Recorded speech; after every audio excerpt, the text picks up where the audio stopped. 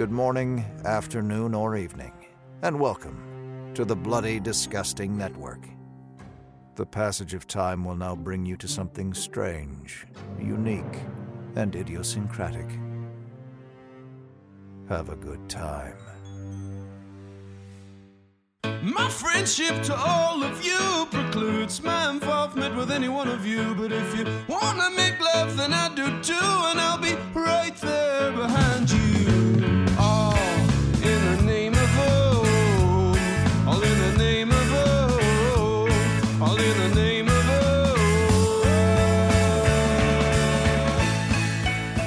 oh. Greetings, constant listeners, and welcome to another episode of The Losers Club, a Stephen King podcast. I'm your host, Michael Rose Red Rothman, and today we're tossing our rose-tinted lenses aside for a pair of jet black wayfarers. Why? Because we're looking ahead at that California skyline where the sun is out, the air is cool, and the breeze is bringing a bunch of headlines our way. There are other worlds than these, as the great Bard wrote, but there's only one Hollywood king, baby. And Lord Almighty, are we due for a visit? Because the last time we were around these parts was way back in November, week before we cut the turkey with the family, and I binged all of Rocky. Good times. But rest assured, good times are ahead today, because since then, and especially this past week, we've been just bombarded with a storm of stories involving Side King. So much so, you might call it a storm of the century, at least when it comes to these episodes. Fortunately, at least for my sake, I've got a few familiar faces with me to brave out said storm. Riding shotgun in our Mint 58 Plymouth Fury. She's a true Nashville star. Please say hello. Hey, this is Gen 2, The Rage Adams. Although I like Nashville Star. That sounds... It's not bad. I don't know. Maybe that... It's not bad. Yeah, although it does make me sound like a country music singer, which I am not. So. Well, maybe you are a Nashville star and a singer like our Writing the Bullet Boy, Jonathan Jackson, you know? Ah, you're right. Hey, if Jonathan Jackson's involved, I will be on Nashville Star. Yeah. I'll make it work. I needed you last week because Flieger was shitting all over him. And, Flieger, I heard that. Yeah. No, you're right. He's probably the best actor I've ever seen. Yeah, well, How dare you? I know. That voice, he's bringing that sweet baby back blues from Chicago. Say hello. This is Dan. Why did I move to Southern California? Flieger. Oh. I've been thinking about Wax because Johnny Knoxville's doing press tour. And that's actually how he met Spike Jonze, was through that video. So love that video. I love that video. Happy to be here to talk all the Hollywood news. And just for the record, it wasn't his fault for riding the bullet. It's more the material, I think. We heard what you said. I believe the phrase was black hole of charisma, right? Yeah, I guess that's true. I did say that, so I stand by it. Yeah. It's okay. When we get Jonathan Jackson on the podcast, we'll make sure that you're on that episode with us, and you know, right. And you can maybe say some nice things about his work in Camp Nowhere, and man, what else is he in Tuck so Everlasting? I only know 3 credits to his name. I'm like this supposed super fan of Jonathan Jackson, but I know 3 fucking movies, one of which he was like 12 years old in. Well, sitting next to Flieger in the 4th and final seat. Constant listeners, I have to say, this is a Hallmark episode. I know. Because we're joined by a very special guest, Stephen King. He came on the podcast. He tweeted us about... No, I'm just joking. But you know him as the man behind the madness that is editing our show. And, we know him as Kyle. Kyle, please say hello and introduce yourself. Hi, this is Kyle Ka is a Wheel Arazovic, longtime listener, constant editor of the Losers Club podcast. So if any of my jokes don't land, I'm going to edit in an over-the-top laugh track like I'm a character from a Stephen King book who just told the joke. That is true. Everyone, like, when they always say, like, they're like leaning over and laughing so hard from the jokes. Or they break explosive wind or something. Of course, yeah. Or you could like dub in like Norm Macdonald bits or something like that. You know, it just all of a sudden we just have like all these like shoddy recordings and stuff in there, like from different comics that have left us, I guess. But that just got grim. What's the deal with Stephen King? Yeah, right. It's just like you have like a live from Chicago and like right before it, but Kyle goes way back. I actually know Kyle longer than I know my current girlfriend right now. How about that? He saved the day with us because if you recall, way back in 2018, a year that was wild and crazy for us, the year that we actually did our IT coverage, but way before that, we just kind of like had to remove a bunch of episodes from our feed. But the only reason why those episodes are available now is because Kyle came in to save the day.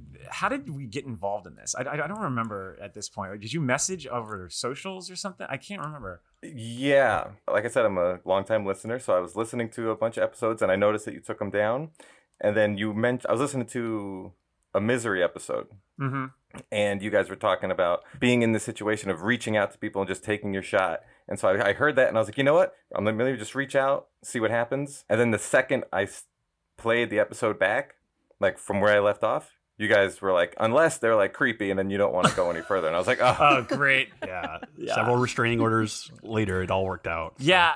Look, it's been 4 years later, and I don't know how I'd do the show without you, Kyle. I mean, it's especially since we've doubled episodes. I mean, back in those days we were, 4 a month.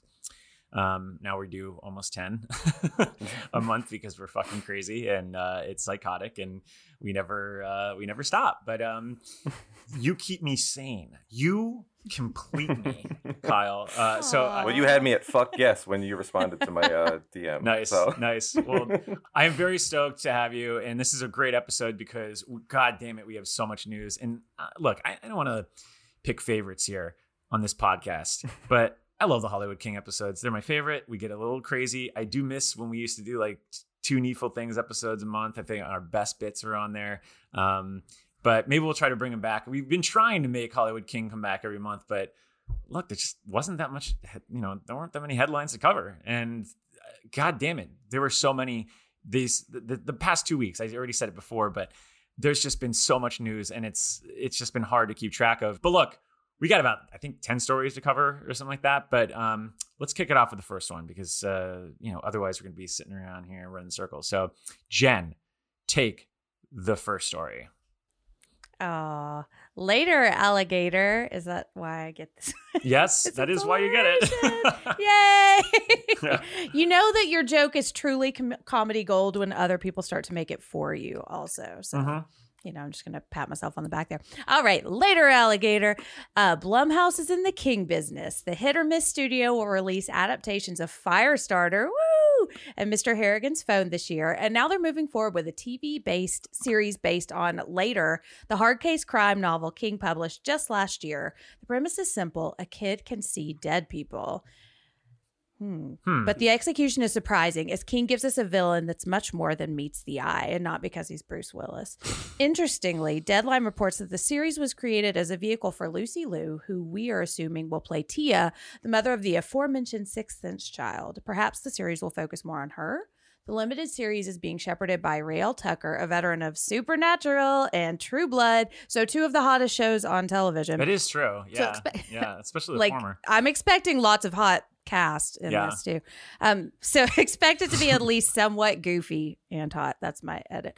Granted, the material might benefit from that sort of approach. Who wants to bet they just leave that Later's now infamous final chapter on the cutting room floor? Yeah, that's what I was going to ask because, we can't spoil it, so we can't really talk about the ending. Right. But there is... But if you know, you know. Yeah, and I don't know. I guess if you're looking this as... say like an HBO series, they've definitely gone there before. I just don't. I think it just really depends on where this lands. But I guess the first question I have really is just this: do you think this book is going to work as a series? I mean, because it's pretty slim. I think it could. I don't know if necessarily the book itself as a series. Maybe the book itself as a pilot. But like, I could see him just seeing lots more dead people. Like maybe hot dead people and different, like kind of like a Quantum Leap kind of thing, like each time is a different dead person, or like Ghost Whisperer. I don't know. Yeah, because it is very episodic in a way, the book, because they do have different sections, like helping the dead writer in the beginning is one. I could see him if they flesh it out with and get a little more creative with certain ghosts, because the idea of the formula of how the kid sees ghosts and vice versa, there is a lot there. I feel like I do. Dan, Fleeger, did you read this one? No, I've actually still been waiting to get a copy, but I know how that ends, and they landed on the right network.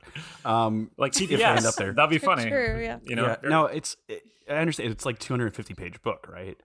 Yeah, it's not very long at all. It is weird because there's like a ghost renaissance occurring right now. The way that vampires and zombies, there's always like a fluctuation between what is like the monster du jour. Because there is that BBC show Ghost that's supposed to be very funny, and then there's like an American version that I've not seen, but I heard it kind of loses some of the charm. But with like Ghostbusters coming out recently, I don't know, it just seems odd that this, it may miss the window of when ghosts are still in vogue. Yeah, I don't know. Have you read it, Kyle? I did read it. I started to read it, and then I worked on the episode that you guys did, and then basically spoiled the ending, and I kind of stopped right before the last chapter. But yeah. Did you read it later? I was like blowing through it. I was halfway there, and then I got to one section, and I was just like, let me just change gears, and I put it down, and I read all of Drawing of the Three, and then came back to it. Oh, interesting. Oh, wow. So, Drawing of the Three is great. Well, both books are they feature New York City, so how about that? That's so I guess you spent some time not too far from where you live, actually. How about that? Yeah, we found out we have so much in common. We're both like from similar area. We're born the same year. Me and Kyle had like a DM back and forth, and DM cute. Oh, a little palaver over there. Is it palaver, or I can never say it right? Is it palaver? The audiobook says palaver. Oh, palaver. Okay. Well, I guess the last question I have in this is that if they do make it, if they try to extend it a little bit, I guess it is being a limited series, but what do you think the tone should be? Because I feel like that's going to be the hardest thing to really capture of this book, because tonally the book is a little all over the place. Yeah.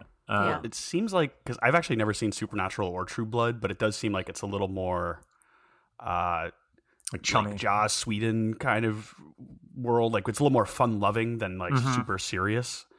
So is the tone of the book a little more fun, or is it a very like dour book? It's a little more, I mean, it gets to dour places. But even when it gets serious, like it never feels that dour. Like it kind of has a punchy tone to it. Just because it's also a hard case, a hard boiled, or what is it? Hard case crime. Hard files. crime. Yeah. So I don't know. Sorry, Jen, go for it. No, you're fine. It's a teenager protagonist also, which kind of like Supernatural is a CW show. I think it's a very good CW show, but it's still got a lot of that kind of DNA. And then True Blood is like, I would say like CW goes to college kind of show. Yeah. Like it's very like there's a lot of camp, there's a lot of like humor, but also like kind of iconic scary stuff. So I think it could work. I think the tone actually, now that I'm thinking about it, makes sense. I think it would lighten the book a little bit, because like the ghosts that he sees are what is really dark about the story, and then I guess whoever Lucy Liu would be playing, that is a pretty dark character also. But I think those could easily be softened to just kind of make it more like an episodic ghost chasing show. See, I want Euphoria with Ghost, if that's oh God, yeah, everyone's doing designer drugs, lots of nudity, drugs, and Ghost. Yeah. I actually, I kind of hope that at the end it's just like at the end of like episode 3 or something like that. It's like, hey Jamie, thanks for saving the day. Hey, anytime. And then, he like turns around and like Olivia Rodrigo starts playing or something like that. Yeah, and they start making out. Yeah. I don't know. I'm a little cautious on this. I think Blumhouse is pretty hit or miss sometimes. And as obviously as Randall, put in his read up here, but I don't know. I'm excited still, just because I really did like the book and I like the breeziness of it. The fact that they do have a veteran of Supernatural also excites me, because I do think, as you actually mentioned, Fleeger, even though you don't watch the show, Supernatural is like a perfect tone for this. I'm a huge Supernatural head. If you listen to Jen and I's episode from last year on our Patreon, we go all in. But I do think that having folks from that show actually work really well for this story, because Supernatural is very lore based, and it's also mechanics based. Like they have certain mechanics for different monsters, different elements that they have in that, and that is a big part of what makes later so compelling, is to capture that sort of dynamic with between the ghosts, the humans. I think that's it. There's no goblins running around or anything, but anyway, that's it on later. Let's go to the next story. Dan, take it away. Billy Boy. So, in a move that proves Hollywood is as rabid as Cujo is for King, or as Cujo for King, I should say. Yeah. this his second novel in 2021, Billy Summers, is also getting a limited series. This time with J.J. Abrams' Bad Robot. He's doing this one with, was it Ed Zwick and Marshall Herskovich? Yeah, that's a hard one. Yeah, to adapt, and then Zwick is actually going to direct it. So they're currently shopping it around. Yeah, so, this one I feel a little bit better about because, I mean, Bad Robot's track record's pretty fucking great. Lisi's story last year, 11/22/63, which really kind of technically kickstarted this whole King Renaissance. And I mean, say what you will about season 2 of Castle Rock, I think season 1 is pretty great. And I think that this story really fits in their cues on because it's a little more drama. But what does everyone else feel about this one? Flieger, you read Billy Summers recently. Yeah. It's actually funny because I think I'm the only one that likes season 2 of Castle Rock.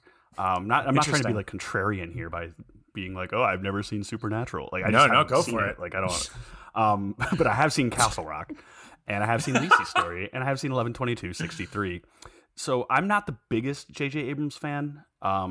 It's too Spielbergy for me, but I actually like it when he kind of takes a little bit of a backseat.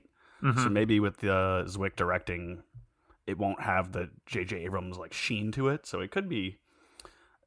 I think it's actually kind of a cool story for a limited series. Yeah. Have everyone else read it? Yeah, I loved it.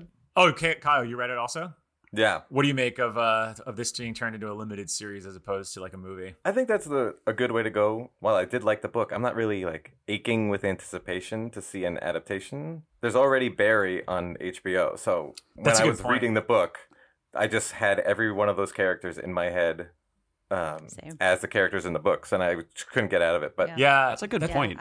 Go ahead. I was just say it's gonna be hard to follow up with Barry. You're right, because that balances the kind of very serious, dark subject matter with humor, and I feel like that's a token of a lot of these J.J. Abrams things. There has to be a little bit of humor in it, but how do you go against a juggernaut like Barry? Well, and I pictured Bill Hader. When it's still on the air, too. Oh, totally. Exactly. Like, aren't we getting a third season soon? Yeah, and apparently, I think they reportedly wrote season 4 during quarantine also. So they have that ready. And so I imagine 4 will come out around the time this would. Yeah, I know. Jen, what do you think? I mean, I know, we talked at great lengths about Billy Summers last year. I honestly didn't think we'd be getting an adaptation this fast, though. I think that's a good point, Kyle. I don't know. I wonder... Like, I loved that book, so I would be down for this. But I pictured Bill Hader all the way through as Billy Summers. That's so funny. Like, that's who I would want. And there's part of me that wonders if, like, oh gosh, what is it? What's the name of the show? That show, Barry. If Barry, like, inspired some of this, because it just feels like that kind of character to me. But I don't know. I love 11/22/63, the book. I was kind of iffy on the show. So, like...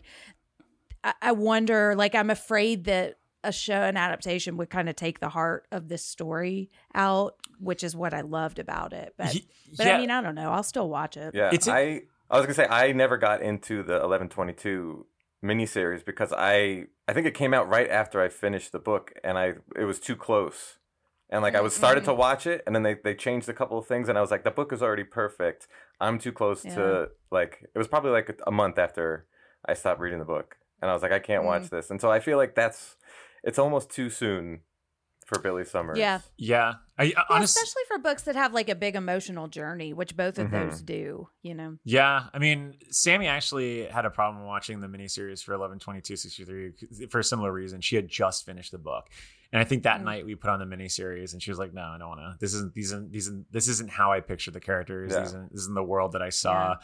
I think that's a good point to bring up and something that I think might be an issue with a lot of the newer King works is that, obviously the diehards have read it. And so for them, like we're discussing here, it could be that it is too soon and it hasn't really soaked in there and we haven't had enough distance for the characters that we visualize in our head. And then on the other end, there are those that probably didn't even know about the book until now. And then I guess they'll read it concurrently or something like that with it. I mean, it's interesting because we've long pined on this show about how intellectual property in Hollywood is king and they just keep making, all this bullshit stuff that's, like there's a Hot Wheels movie coming out and a fucking Barbie movie coming out and it just never ends and they make sequels after sequels. One thing I do hold on hope even beyond King is that, and this is something I've talked at great lengths with my girlfriend Sammy about, is that there's a huge movement in like YA book and also just like hit novels that are being turned into shows and movies right now. And that is like a huge movement that's happening. And I think Hollywood is actually pivoting towards that more so, which is kind of why we're seeing a lot of King being picked up right now, because I think a lot of studios are realizing like, yeah, we are making Barbie and Hot Wheels. We are scraping the fucking bottom of the barrel now. Like we need to go back to original stories. And, you know, to that point, I'm actually pretty excited for this one just because I think Bad Robot does a really good job in pairing like an eye for the project. Like, I mean, look at Pablo Larraín for Lisi's story last year. Like that is a fucking perfect match. And like Edward Zwick is a great director. I mean, he did Glory. He did Legends of the Fall. He did Courage Under Fire, Last Samurai, which is really underrated, especially if you're a Tom Cruise head like me. And Love and Other Drugs, which is fucking phenomenal. And let's not forget a little movie called Jack Reacher, Never Go Back, which stars another Tom Cruise. So, and let's just say that you know, Billy Summers happens to be a little bit like Jack Reacher. So maybe we might get Tom Cruise in the lead role here as Billy Summers, which means that we get some Tom Cruise in King's Dominion. And I'm just gonna say it right now, I'm all for it. So that's interesting. But I can't believe that there is no Tom Cruise in King's Dominion. Like he has never been in a King. Yeah, property? you think at some point it would have been some kind of crossover. Yeah, you think right. You get me a story right now. Give me, I want to be Billy. I want Help to me be Billy. Be Billy. Yeah, God, so many Cruise references here. Who would you cast though? Beyond Bill Hader? I had an idea for casting. I thought Daniel Kaluuya would be good because nice. I thought of Billy as like he can't be too young, but I also don't necessarily want an old man because there's going to have to be some kind of relationship with a character that gets introduced. So I feel like he's got that presence of like, man, not middle age, but he's like early 30s, but I think he can play a little older. And I also think he could be intimidating when he needs to be. Oh God, yeah. Like I think when there's a couple, man, Billy is like pretty dark. Like the more I go back and think about it, some of the stuff that happens in it, you're like, wow, this is like so much different than what I thought going in. But I thought he would be a good character for it, or a good actor. He was phenomenal though in Widows, and I think that's what you were like kind of referring to in terms of the menace. Because like that scene where he's just like, and it's a meme now, where he's just like kind of like circling around the guy. It's fucking great. Like I don't know. I actually really like that casting. But yeah, me too. What about Jen? I mean, I know you had Bill Hader, but you got to have some hot castings. Well, if I can't have Bill Hader and I can't have Alexander Skarsgård because I just don't think that would work. But yeah, I like Daniel Kaluuya a lot. I don't know. You were naming, like I could see Jake Gyllenhaal maybe. He was on my short list too. Yeah. I was like Ryan Gosling or Gyllenhaal. I just don't think it's a project that they would go to. But maybe we should do another. Yeah, I like Daniel Kaluuya better because he feels a little quieter. Yeah, which I feel like the role is a little more stately. Someone who it looks like there's a lot going on under the surface, even if they're kind of strong silent type. But maybe we should do another SNL cast member. Bobby Moynihan. Bobby Moynihan. What about Pete Davidson? He's like, I got to do this hit job. Yeah, God. Kyle, who would you choose from Saturday Night Live? From Saturday Night Live? I guess I would honestly probably go with Jason Sudeikis. Yeah, he's pretty good. That's actually really good casting because he's a nice guy too. Yeah. You know that like Hader would text him and be like, "You're fucking getting in my territory here, right?" I mean, that'd have to happen. Like, come on, Jay. I can't do it. I used to be able to do his voice. I mean, looking at Zwick and his back catalog, I mean, beyond Cruise. I mean, he worked with Leonardo DiCaprio on Blood Diamond. I don't know if DiCaprio does this. I just don't think he's going to do a Bad Robots production, especially if he's in a Scorsese picture. But he just did, he did a Netflix movie with McKay, so who knows? I think Gyllenhaal is not far off because they worked together on Love and Other Drugs. I think Gyllenhaal has no qualms doing like TV at this point at all. He's been doing like multiple Netflix stuff. I don't know. I think if I had my money on it, I think they're probably going to like offer this to Gyllenhaal. It just seems like that's like a perfect cast member for him, but we'll see. Where do we hope this winds up though? Because like the other, 11/22/63 was with Hulu and Castle Rock was with Hulu. I feel like this is probably going to be, they're going to probably ship this over or try to with Apple TV Plus if Lisi's story went there. I think this is Apple TV written all over it. Yeah. Which is great. That worked out really well for Lacey's story. Yeah. You know, like I feel like that they gave that show the room to be what it needed to be. And so, you know, with a show with a really like strong emotional core, that's what I would want, you know. I do wonder. But I also think it gets in the way of people seeing it. It does. Yeah. It's right.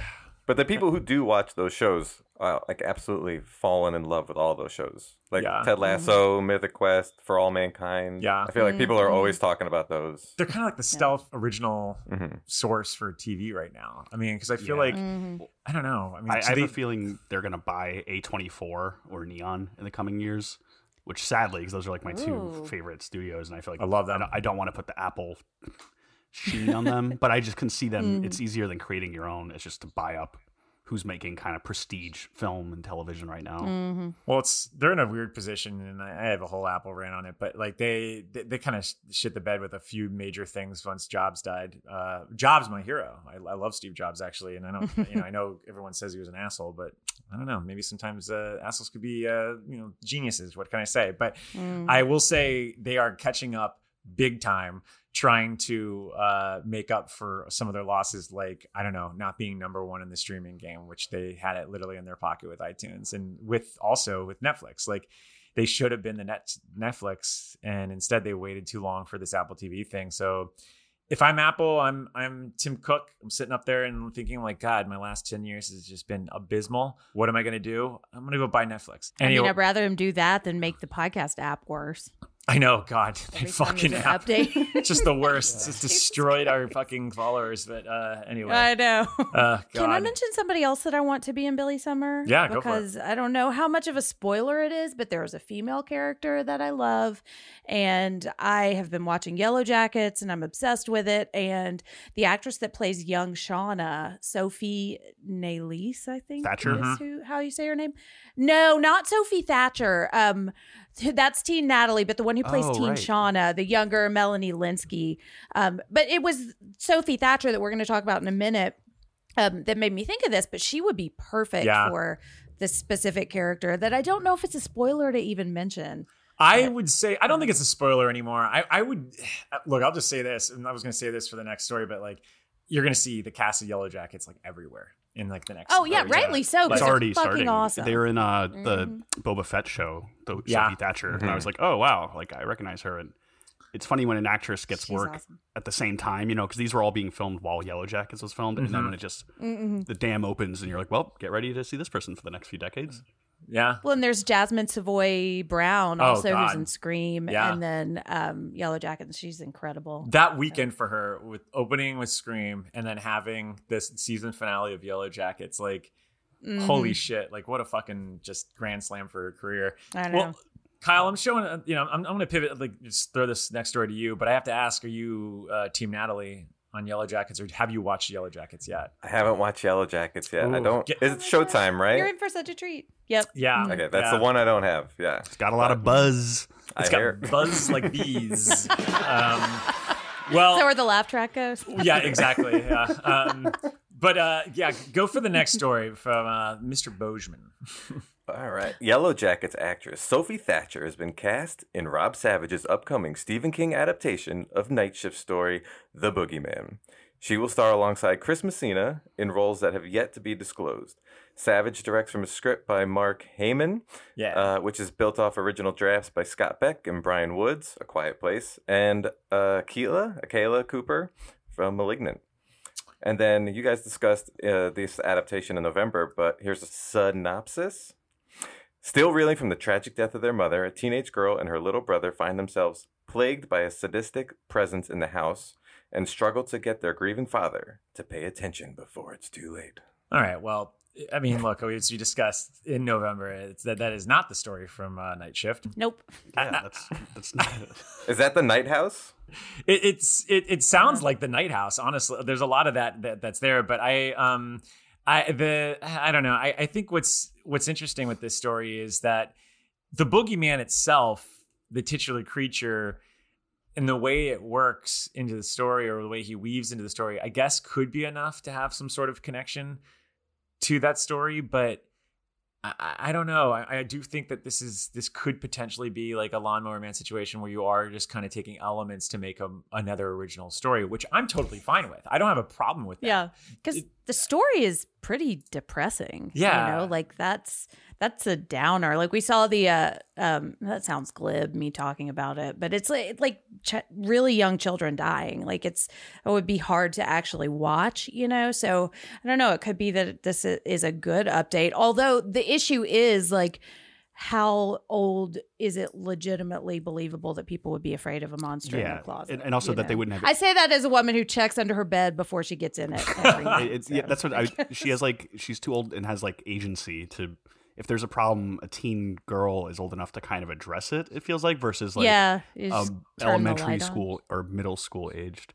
Man, now I just want to cast Tom Cruise. You said glib, and it made me think of Tom Cruise again. It's like, you're so glib, Matt. That's why I think it was in my head. Matt, you're being glib, Matt. But I do like that actress. I actually did like Yellow Jackets as well. I thought that was one of the better series to come out last year, or I guess this year. I don't even know. Time doesn't matter anymore. Yep. It started last year. It ended this year, and then it'll come back this year too. So, but I think you're right too, Mike. Like, I think we're gonna see a lot of that cast appearing. And much more. Yep. And I'm also excited. I know it's not Yellow Jacket talk, but seeing like who they cast for some of the other adult roles. Because I've been reading like short list of those, and you're like, oh man, and everyone's gonna want to get attached to this project now. So yeah, totally. I mean, awesome. It is on. It is on theme to talk Yellow Jackets because King himself is a fan.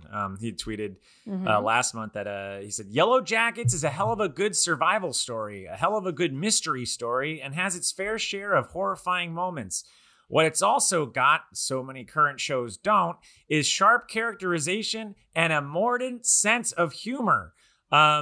Thank you, David Lynch. Yeah, well, that. Look, we on the Losers Club, Lynch and King, they're intertwined, probably because they're my two favorite people in the world. But again, I think what not to go on to Yellow Jackets with that, I think that I'm excited about this because of the talent, and that's I mean I like the story too, but I do think the talent is the thing that's hooking me in because I fucking love Rob Savage. Like I think Host is one of the most original fucking horror movies of the last like 5 years. I thought it was really well executed. I'm really excited to see if he's going to continue to have that sort of unique digital point of view, because his latest film, which I haven't seen yet, called Dash Cam, I think also utilizes a lot of like not found footage per se, but like digital projection and camera work. So the first thing I thought of with this was, not to spoil the boogeyman, the story, but it's about, talking to a therapist the entire time. And you could potentially have it where like Zoom sessions, that are going back and forth with your doctor. Maybe it's during the pandemic or something like that. I don't know. So I think that for me, it's not so much, I want to go see this short story come to life, because we've seen that multiple times in Millions of Dollar Babies, because how many times has that been used in the Dollar Baby Film Festival. But I really am excited to see what Savage does, and then also Thatcher's great. I think honestly, you're gonna put the top 3 kids cast in Yellow Jackets. Thatcher is probably like 2 or 1, if not 1. Jen, what are your thoughts? Do you have any other thoughts on this project? Especially since I know Messina was in one of your favorite movies of 2020, which is Birds of Prey. So hell yeah, Birds of Prey. Yes, he's awesome. I love him. I haven't seen him in anything that I didn't like him in, and of course I love young Natalie, Sophie Thatcher. I like the idea of like a kind of. I'm trying to think of what the actual app is called. It's not. Squarespace is what's coming in my head, but it's like that mental health app, where you can have online sessions. So, and I think that would be interesting. Like I'm imagining like a closet door opening in the background of like someone telling the story, and I love that short story too. It's one of my favorites from that book, and it might Night Shift, and it might be the first one of the first 2 Stephen King stories I ever read, and I think it holds up. But I think what makes it hard to adapt, and what makes it, I don't know if dates it, but makes it just kind of prickly, is a lot of the characterization of the young father, and just how he talks about his kids and his wife. And so if they can lose that part of the story but still keep the core, which is like the scary thing in the closet, then I think that would be awesome. And I loved Host, and I think it was really effective. So I'm gonna watch the shit out of that. Kyle, do you believe in the boogeyman though, or as I say, Mr. Bozeman? Of course. Yeah. I'm like Jen. I check my closets. I check my kids' closets. I check under their beds. Anytime they drop anything under their bed, I'm like, you get it yourself. I'm not. All right. Sorry. Not doing it. Do you ever have a problem like it. with your hand? Like, you know, you always see like in cartoons or in movies, like, you know, the character always with his arm over the bed, you know, like dangling, and he's like falling asleep. I could never do that. It's like, Oh, fuck no. Yeah, that's how you die. yeah. It's going to pull you off the bed. Ever have any experiences, Flieger? Seen Mr. Bozeman? Yeah, I was actually, whenever I fall asleep on my couch, I always have like an arm jutting out, and then I wake up and I'm like, it's so dead. Pins and needles. No, I mentioned There's like a trail of slime away from yeah, the couch. just drool coming down my face. But no, I mentioned in one of the other podcasts that my love for Mr. Boogedy on Disney Plus. Oh yeah. Oh, yes. I Yeah. remember that. Is that on Disney Plus? It's on now? Disney Plus, and the sequel is also on there. And it's such a weird movie. Boogedy Rides Again or something? Or, It's something like Bride of Boogedy or something. oh. Oh, yeah. I remember watching that when I was a kid. It's and a it very scared the shit out strange of me. film. Yeah. But this, again, I just don't know that there's enough meat on this bone. Like, these are things that I think would work better as like creep show eps. I feel like we say that a lot with the short stories. But I also think Mike's right that this might be like a Lawnmower Man thing where this is just kind of the launching off point. And I think a lot will get added to the actual story to kind of beef it up a little bit. Because I just don't see enough in the original short story. And the short story to me kind of almost read like folklore because it was like a story that we're all familiar with even before we read King's take on it. So I don't know. We'll do a wait and see holding pattern on this one. But You really could do. I keep thinking of just the way that Hollywood really only greenlights things unless they have some sort of longevity attached to it. And I think that this is a story you really could just keep doing again and again, like a different house, a new boogeyman, or not the same boogeyman, you know, different house, and just keep having fun scares. And it's not a ghost, you know, like there's a distinction there. There's a distinction between being, you know, Mr. Bozeman and a ghost. And I think that's a fun distinction to play with because with a ghost, you know, you kind of lean on the same tricks and treats that you would put in any haunted house. But with the boogeyman, I think you could go really into lore. And, you know, Flieger, I know you love getting into lore and stuff especially when, you know, any show or movie does, because you can kind of have either new rules or, you know, find it very alluring. I don't know why I'm doing so many dad puns today. Yeah, I think it's right. 'cause Jesus I was Christ. talking about his kids, and now I'm like, I don't have kids, but I got dad jokes. Yeah. You should just Puns are go. great. You get Never more when you apologize. have kids. You get more dad jokes in the arsenal. I guess I look forward to that. No, but They send you a book in the mail. It's like, here you go. It's time. dad jokes, Yep. by mail. What dad jokes to expect when you're expecting? Oh, my God. It's like your wife's reading like something really serious, and you're just like, hey, this joke's great. I'm going to save it when he's 8, Right. you know? Jesus. Yeah, she's reading stuff about like childbirth and like how to care for the baby, you know. Yeah. And you're like, hey, here's a zinger. Yeah. There's something to say when the Third friends come trimester. over. Yeah. Man, but no, but like the boogeyman is like it goes across cultures because everyone, you know, is like you're afraid of the dark through most of human civilization. So there's some sort of boogeyman myth of like, oh, someone got murdered or someone fell in a ditch and died. It was like must have been the boogeyman. And I think like when you look at The Outsider, right? Was it the Chinga? And that's just like a Mexican version of that, but other cultures have it. So I don't know. It would be kind of cool to see it episodic and go to different countries and have different types of boogeymen, or like little monsters where the closet can be like a portal to other closets. Oh, that'd be cool. Yeah. Especially you get Fred Savage to come back too. Or it was Ben Savage. You know, it was Fred Savage. And Howie that Mandel. movie also scared Yeah. the shit out of me. Yeah, when I thought the movie was little. very scary. Yeah, it's a little unnerving. What if the boogeyman is the good guy? And what Oh. if I'm picturing some kind of like quantum leap type thing where like the boogeyman like goes into closets and like fixes families, you know, and then maybe Sophie Thatcher is like Al, you know, and he's like, here's what's going on with this family and here's how you can help them. This week, the And then at boogeyman the is a end- bus driver going through a divorce. Exactly. Yeah. Thanks, boogeyman. Oh my God. The merchandise alone would be great. You could have like a little cuddly boogeyman, you know, maybe it comes Yeah, with like a it's little just like hat, green and you know. It's because if he has a hat, it could be like maybe even a cane. It could be like the ending of Miracle on 31st Street, and then like it's like, where'd Mr. Boogeyman go? And then there's the cane in the corner, and you're like, he's gone. the slimy trail into the closet. Yeah, it's and, like the cane. see you later. Well, I think that's a cap on Mr. Boogeyman. But speaking of Bojemans, there is no person that knows the Boogeyman and the things in the dark than our next subject on this. Dan, take this next story. I see M. Night Shyamalan.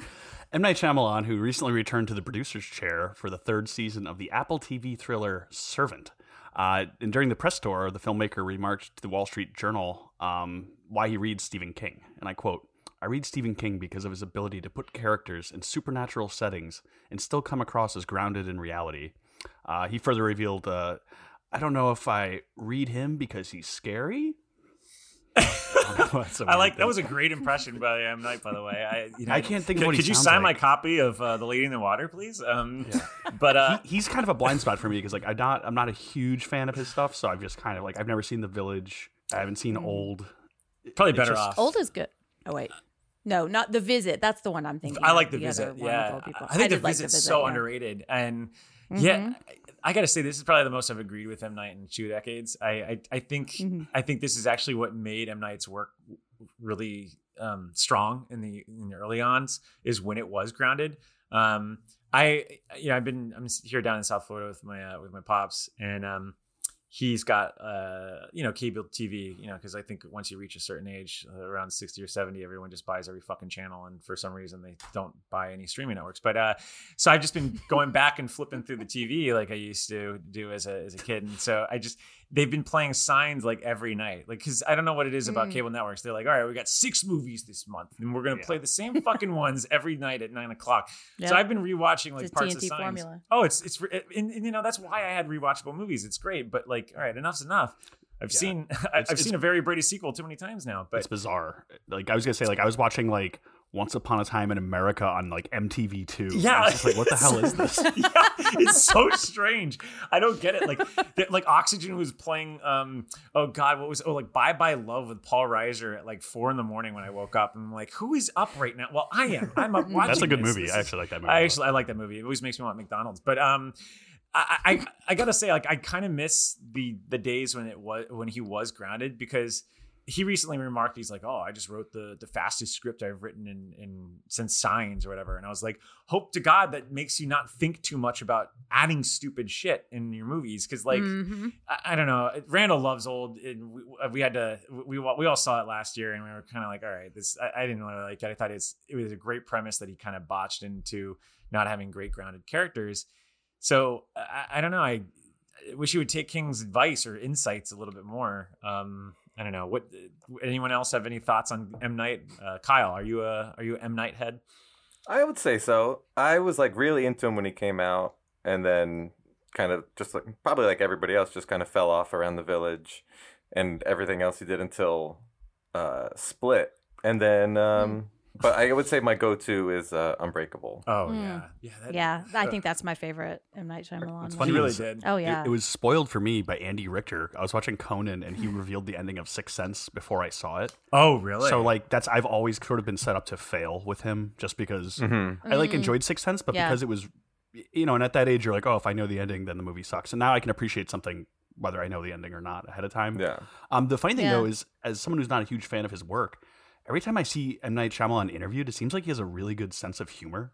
yeah. He's a very friendly, like cordial guy, and you'd think he would be kind of more like, I don't know, like a snooty professor type, but he seems like he can poke fun at himself. So who knows? Maybe I didn't even know there was a TV show called Servant. Going back to our Apple TV I was gonna say, closed yeah. universe, I've heard it's really good. Yeah. Yeah, It is the second exciting season that- gets better. Yeah. kind of like what Mike was talking about with the cable TV, though. Like when you first get a new streaming service, it does kind of open the floodgates of like, here's all this new media that I can consume. Yeah. Because I'll find myself going to Netflix and refreshing and being like, is there anything new here? Yeah. So I am excited when Apple TV seems like it'll become more mainstream, because they're building up quite a portfolio at this point. Well, I like the classics, and Apple TV needs to add some classics in there. I want, like, maybe they go and buy a catalog from like, I don't know, Orion Pictures or something like that, or maybe a label that hasn't been picked up yet, like TriStar or whatever the one with the TriStar was the horse, right? Yeah, maybe that one. Although that's Columbia, which is owned by Sony. What about they'd have Plan to own B? Sony. Plan B, yeah, go for that, or go for I just need a back catalog, because for me, like a streaming network, that's my favorite part. That's the bread and butter for me. Like that's why, like when I first got Shudder, I was just like, oh my god, like, there is just so much shit here. Yeah, I mean, but what is your go-to M. Night though, Fleer? I mean, I remember seeing Unbreakable in theaters with Caffrey, and he loved it, and I was just not a fan. I don't think I've ever liked any of his films. Well, that's. Oh, I didn't really? like it when I first watched it either. yeah, I just. Oh, I loved it.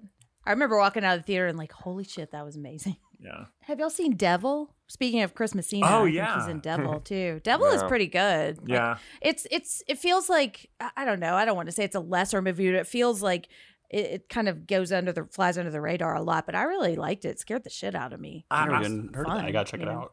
Yes, elevated Yeah, it's good. horror. It is. If only that was in the Because latest it's Scream in an movie. It takes place in elevator. an elevator. Yeah. Yeah. Are you scared of elevators? I think like seeing Speed as a kid. Oh kinda my scared God. me in Oh, yeah. elevators, Oh, when they you know? barely escape, their legs getting Yeah. chopped in half. Oh, yeah. Yeah. That and Mission We used- Impossible, Oh, the first one. That yeah. killed. Oh my God. When you're like, And, there's no oh, way they're Emilio. gonna kill Emilio. There's no way. And then Royal fucking- Tenenbaums. Royal Tenenbaums when he's like, let's shag ass. Oh, I love that. So scary. Yeah. You know what's also scary is Wes Anderson's latest movie. All right, let's go Agreed, to agreed. the next story. Jen, take it away. Hello, this is Jason, co-host of the All 80s Movies podcast, with a message from Factor Meals. Warmer, sunnier days are calling. Fuel up for them with Factor's no prep, no mess meals. Meet your wellness goals in time for summer, thanks to the menu of chef-crafted meals with options like Calorie Smart, Protein Plus, and Keto. Factor's fresh, never frozen meals are dietitian approved and ready to eat in just 2 minutes. So no matter how busy you are, you will always have time to enjoy nutritious, great tasting meals. With 35 different meals and more than 60 add-ons to choose from every week, you will always have new flavors to explore. Treat yourself to restaurant quality meals that feature premium ingredients like filet mignon, shrimp, and blackened salmon. Head to factormeals.com/80smovies50 and use code 80smovies50 to get 50% off your first box plus 20% off your next month. That's code 80smovies50 at factormeals.com/80smovies50 to get 50% off your first box plus 20% off your next month while your subscription is active. Oh man, Firestarter news! Yay! Firestarter will be rated R for violent content. Fuck yes. Once again, Keith Thomas, The Vigil, is directing from a script by writer Scott Teems, who wrote Halloween Kills and Rectify. So there's a bit of a mixed bag in this there. series. Yeah. Right. Ryan Kira Armstrong from It Chapter 2, An American Horror Story, plays Charlie. Sydney Lemon plays her mother, Vicky. Zac Efron plays her father, Andy. And Michael Gray Eyes from Blood Quantum is Rainbird. So I could not be more excited for this movie.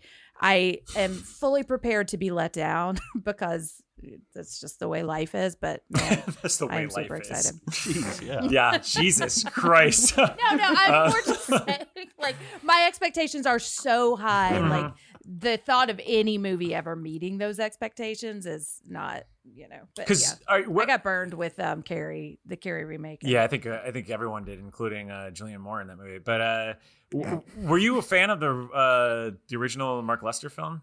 Yeah. No, you just love the Nah. book though. Yeah, I just love the book. I just love Charlie because there are big parts of the book that like I don't care about either, but like, yeah, I love that girl, and I could talk about her for hours and have and written about her, and I'm just really excited. I want this to be really good because I want her to get the story that I think she deserves, and rating it R is a good start, What aspects of the story do you hope are in it that weren't maybe in the original movie, or maybe weren't done well in the original movie?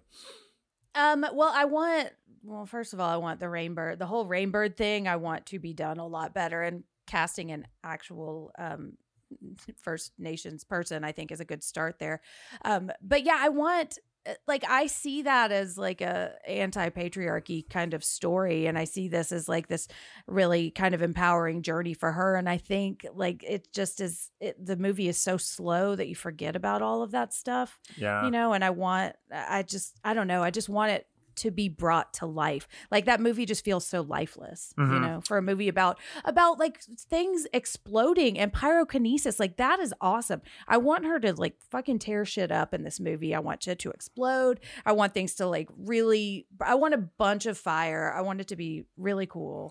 Sorry. but no, I think very, very excited. A lot of horses. Yeah. But a lot of horses. No horses. I think that's a good seg though, because I think I wonder if this is going to be more action than horror. I mean, it's not really a horror novel per se. Like it's sci-fi. It's not. It's really more of a sci-fi. Yeah. Yeah. I think if you film it more as like a chase movie too, because I actually like the parts where they're like kind of fleeing, and there's a lot of opportunity there for the father and daughter to have like bonding moments, almost like The Road, or like there can be these moments of like he's just trying to make sure that she can survive. And Efron's actually a pretty good actor too. Like I kind of discounted him at the beginning of his career because I was like, oh, he's like a pretty face. But I've seen him in enough stuff now. I'm like, oh, he can actually pull it off. I think he's great in Neighbors. Like I think he's Neighbors the best is part of that underrated movie. comedy. Kyle, what are your thoughts on Firestarter? I got nothing. I haven't read the book. I haven't seen the movie. Interesting. Kyle, you're in for a treat. Your enthusiasm about it makes me want to check it out. I mean, there's a lot of King that I haven't read or seen, so I mean, I'm still catching up on a lot. Hey, we're all on the journey together, so it makes sense, you know. Kyle, how many books have we spoiled for you? I know, God, A lot, right? Like now, I'm kind of feeling guilty. Now that I have the schedule, mostly every month, I try and keep up. But if there's books that I'll get to eventually, I'm fine. You know. Yeah. Well, that's good to know, Kyle, because I do feel bad. So, I mean, I'm sure last year was real fun when we did Desperation Regulators like back to back, and it's like, well, there goes those books. But you know, like in terms of Firestarter, which honestly is a pretty breezy read. I bet you could probably knock that out in like in a weekend or something like that. Yeah, and not to spoil it either, but she gets elected president at the end, and it's a really strange ending. So, well, oops. I mean, I've listened to Castle Rock season 3. Oh, so yes. Yeah, so I know she's okay. Yeah, she does. There's a great fate for Charlie. But to this film, really, I don't know. It's a curious one for me because we've heard very little about it. Like there was a lot of casting information. You know, there maybe were a few photos that leaked out on the set, but we haven't had a trailer. There's not even a release date yet. You know, a little birdie had tipped me off that we're supposed to get a trailer soon because there's some things that have been confirmed in it. But I don't know. The one thing that's really hooking me is Keith Thomas because I love The Vigil, and The Vigil was my favorite horror movie last year. Yeah, you're big on that. So big, and I'm just really fascinated, kind of the same way with Rob Savage and Mr. Boseman, into seeing how his eye is going to translate to this story. Because The Vigil is it's a capsule story. It's a chamber drama in many ways. And this is a road story. So it's the total opposite. I can see this doing well. For some reason, I think this is going to click with a lot of audiences because not just the older King readers, but I think younger people are going to be like, oh, a violent horror movie that's rated R. That's refreshing after getting so many PG-13 versions. So I think this... Well, and we're going to hear... Oh, it's like Stranger Things, you know? Yeah. Oh, God. Like you the know whole, when that's it came out. Oh, God. That's going to happen big You're time. like, well, excuse me. Right? Charlie's like, can I put on my mixtape, Dad? And then, you know, Steve Harrington's going to just roll up and, okay, that's enough. We don't have to. Do you think they're going to use the song Firestarter from Prodigy? I hope so. Or the Jimmy Eat World cover, maybe in the trailer? You know what? Oh, man. You know they're probably going to do the cover. That's absolutely going to happen. I like that cover song. It's just because it's such a slow, like, acoustic, like, I'm the fire starter. It's God. What if they do actually do that? It's going to be like the Hurt trailer for Logan. Yeah. Sorry, Jen, go for it. Well, this is what I'm talking about when my deflate, because I'm like, that's what the world is like. Yeah. You know? Yeah. Because that's going to happen. Yeah. I do think it's going to capture a zeitgeist of some sorts. Like, I think you're right, Dan, because like it's just the perfect story, especially since YA is so big right now. And although Firestarter isn't YA, if you adapt it the right way, it can certainly hit that demographic really well. Totally. And especially the demographic that's really big on like Yellow Jackets right now. Yeah. So I don't know. We'll see. I'm going to make it a hit. I'm going to, I don't know, go see it as many times as I need to make it win all the Camp Oscars. out like Star Wars, but It's for my plan. Firestarter. Right. Yeah. They'd be like, cop. I'm like the only one there. They're like, you know. You're just sitting there playing with a lighter. They're like, oh, we need to let her out of here. What is she doing out there? Paul, can you keep an eye on her? Can't light it with my mind yet. That will be an event when we cover it. When that will be, I don't know, because as we mentioned, there is no release date, and it's been a bane in my existence because I've been trying to schedule this whole year out, and it's a very packed year, and it would be nice. I know that this is going to be a tentpole movie, so I just want to be able to give some time. And I will say, Universal, Blumhouse, whoever's releasing this, if you release this in September, I will lose my fucking shit. I will absolutely lose my shit. We already have Salem's Lot. We have Fairy Tale. We have King's Birthday.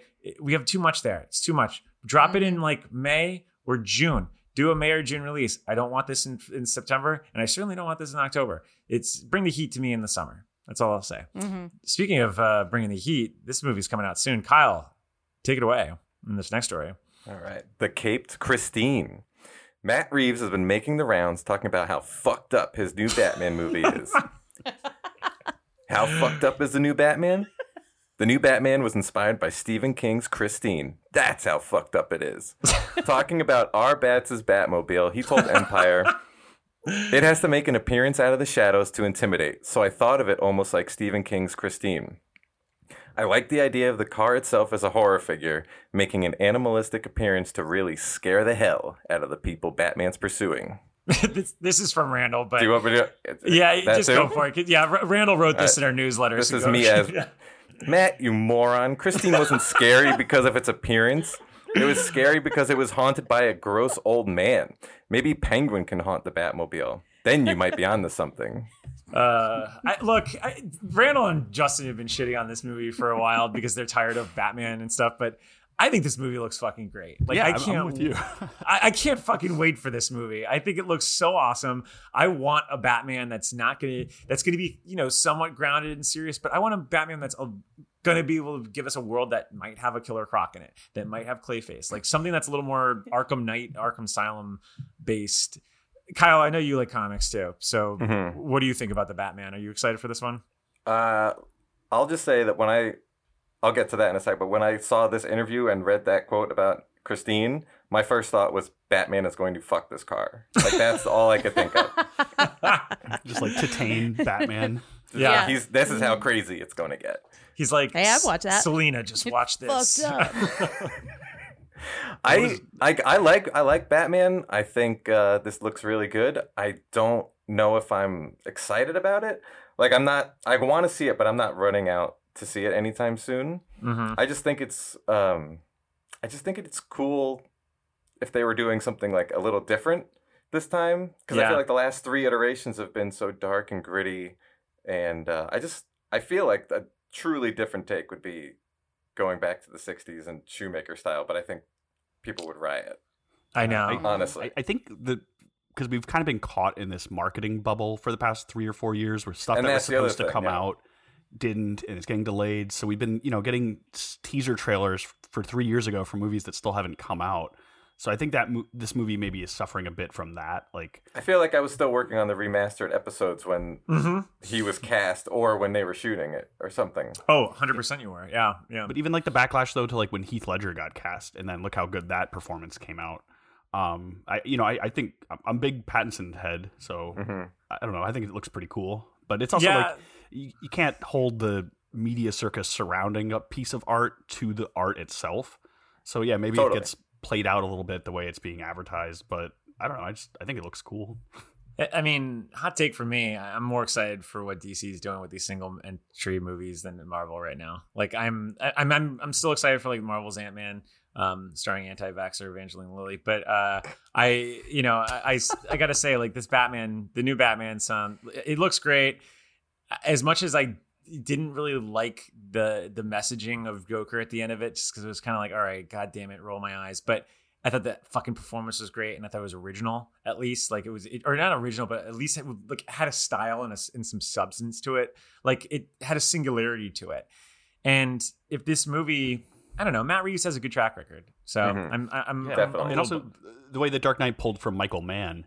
If he's pulling from John Carpenter, I don't know that that's a bad thing. And I kind of dig the idea of like the Halloween Batman, Yeah. Jen, what about you? You've been kind of quiet. Are you a frequent visitor to Gotham City or what? I mean, yeah, I guess. I don't know. This movie, this is going to be me, old Jen yells at clouds for a minute, because I get really annoyed when they do this fucking The Batman shit. So the title already pissed me off. It also is annoying me that we're going to have like 9,000 Batman movies before we get another Birds of Prey movie. So let's like stop recasting all these roles and make the good one. But I mean, yeah, Robert Pattinson's hot. I'm into Zoe Kravitz as Selena Kyle or Catwoman, so I'm excited about that. And I mean, yeah, I love Christine. I love the book, and I love the Carpenter film. So if you're incorporating that, you know, I'm not super excited about this, but I'm not as this like canceled a little bit of the pissed off that I am towards it. You know? So yeah, I'll give it a shot. I do think there's a fatigue to it all. Because in addition to like the fact that we got this trailer early on, they gave us the trailer before the film was even fucking done because they had the COVID reshoots and all. But I think also it's just, I don't know, just the genre itself, even beyond DC or any single superhero. I don't know, like the mold is tiring for me now. Like I just get bombarded by it so much. Like, I mean, we're now at this point where like we're doing multiverses, which, you know, I know that the new Spider-Man is supposed to be great and yada, yada, yada, but it does speak to a larger truth in that we are just still in this remember when, and we're capitalizing on that. And it's like that, in addition to the copy and paste narrative of a superhero thing, like I do find myself not nearly as excited as I was, say, in like, you know, 2000. I just think of like in 2012 when The Dark Knight Rises came out, and I like was losing sleep over that. Like that, I just don't know what if I've felt that way towards a superhero movie in the last 5-10 years. I just don't. But it's because we're oversaturated with them. Because there's always another one to get so excited about. You know. Yeah. But I mean, if you were going to bring in more King elements to Gotham City, like what do you think would work? Like maybe some cell phones or Cujo Dog. Holly Gibney would be awesome. Yeah, that actually be cool. Her against the Riddler? Yeah. Hey, I do like Holly, yeah. Just kidding, but now I'm on board. My big thing is because my favorite version of Batman is still the animated series. Mm-hmm. And because I like the Art Deco, old-fashioned, like, you know, Batman has a computer, but you don't imagine that most of the people in Gotham have a computer. Yeah. And I don't know, I just think like that captured like the aesthetic of Batman that I really like. So, which was built on the Burton, you know. It was definitely an extension of Burton's vision. Yeah, but Burton hated the cartoon because he thought it was like taking away from.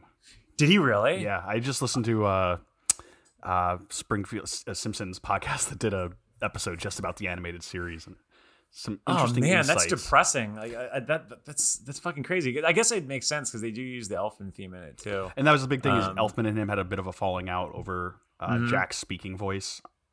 So the fact that he then made this music for this cartoon show that Tim Burton didn't like, you're like, interesting. Tension. Well, hey, I still want Burton to come back and make a Dark Knight Returns with Keaton, and you know he's gonna be in the Flash, so you never know.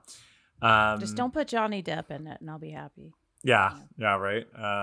Any other thoughts on Gotham City King?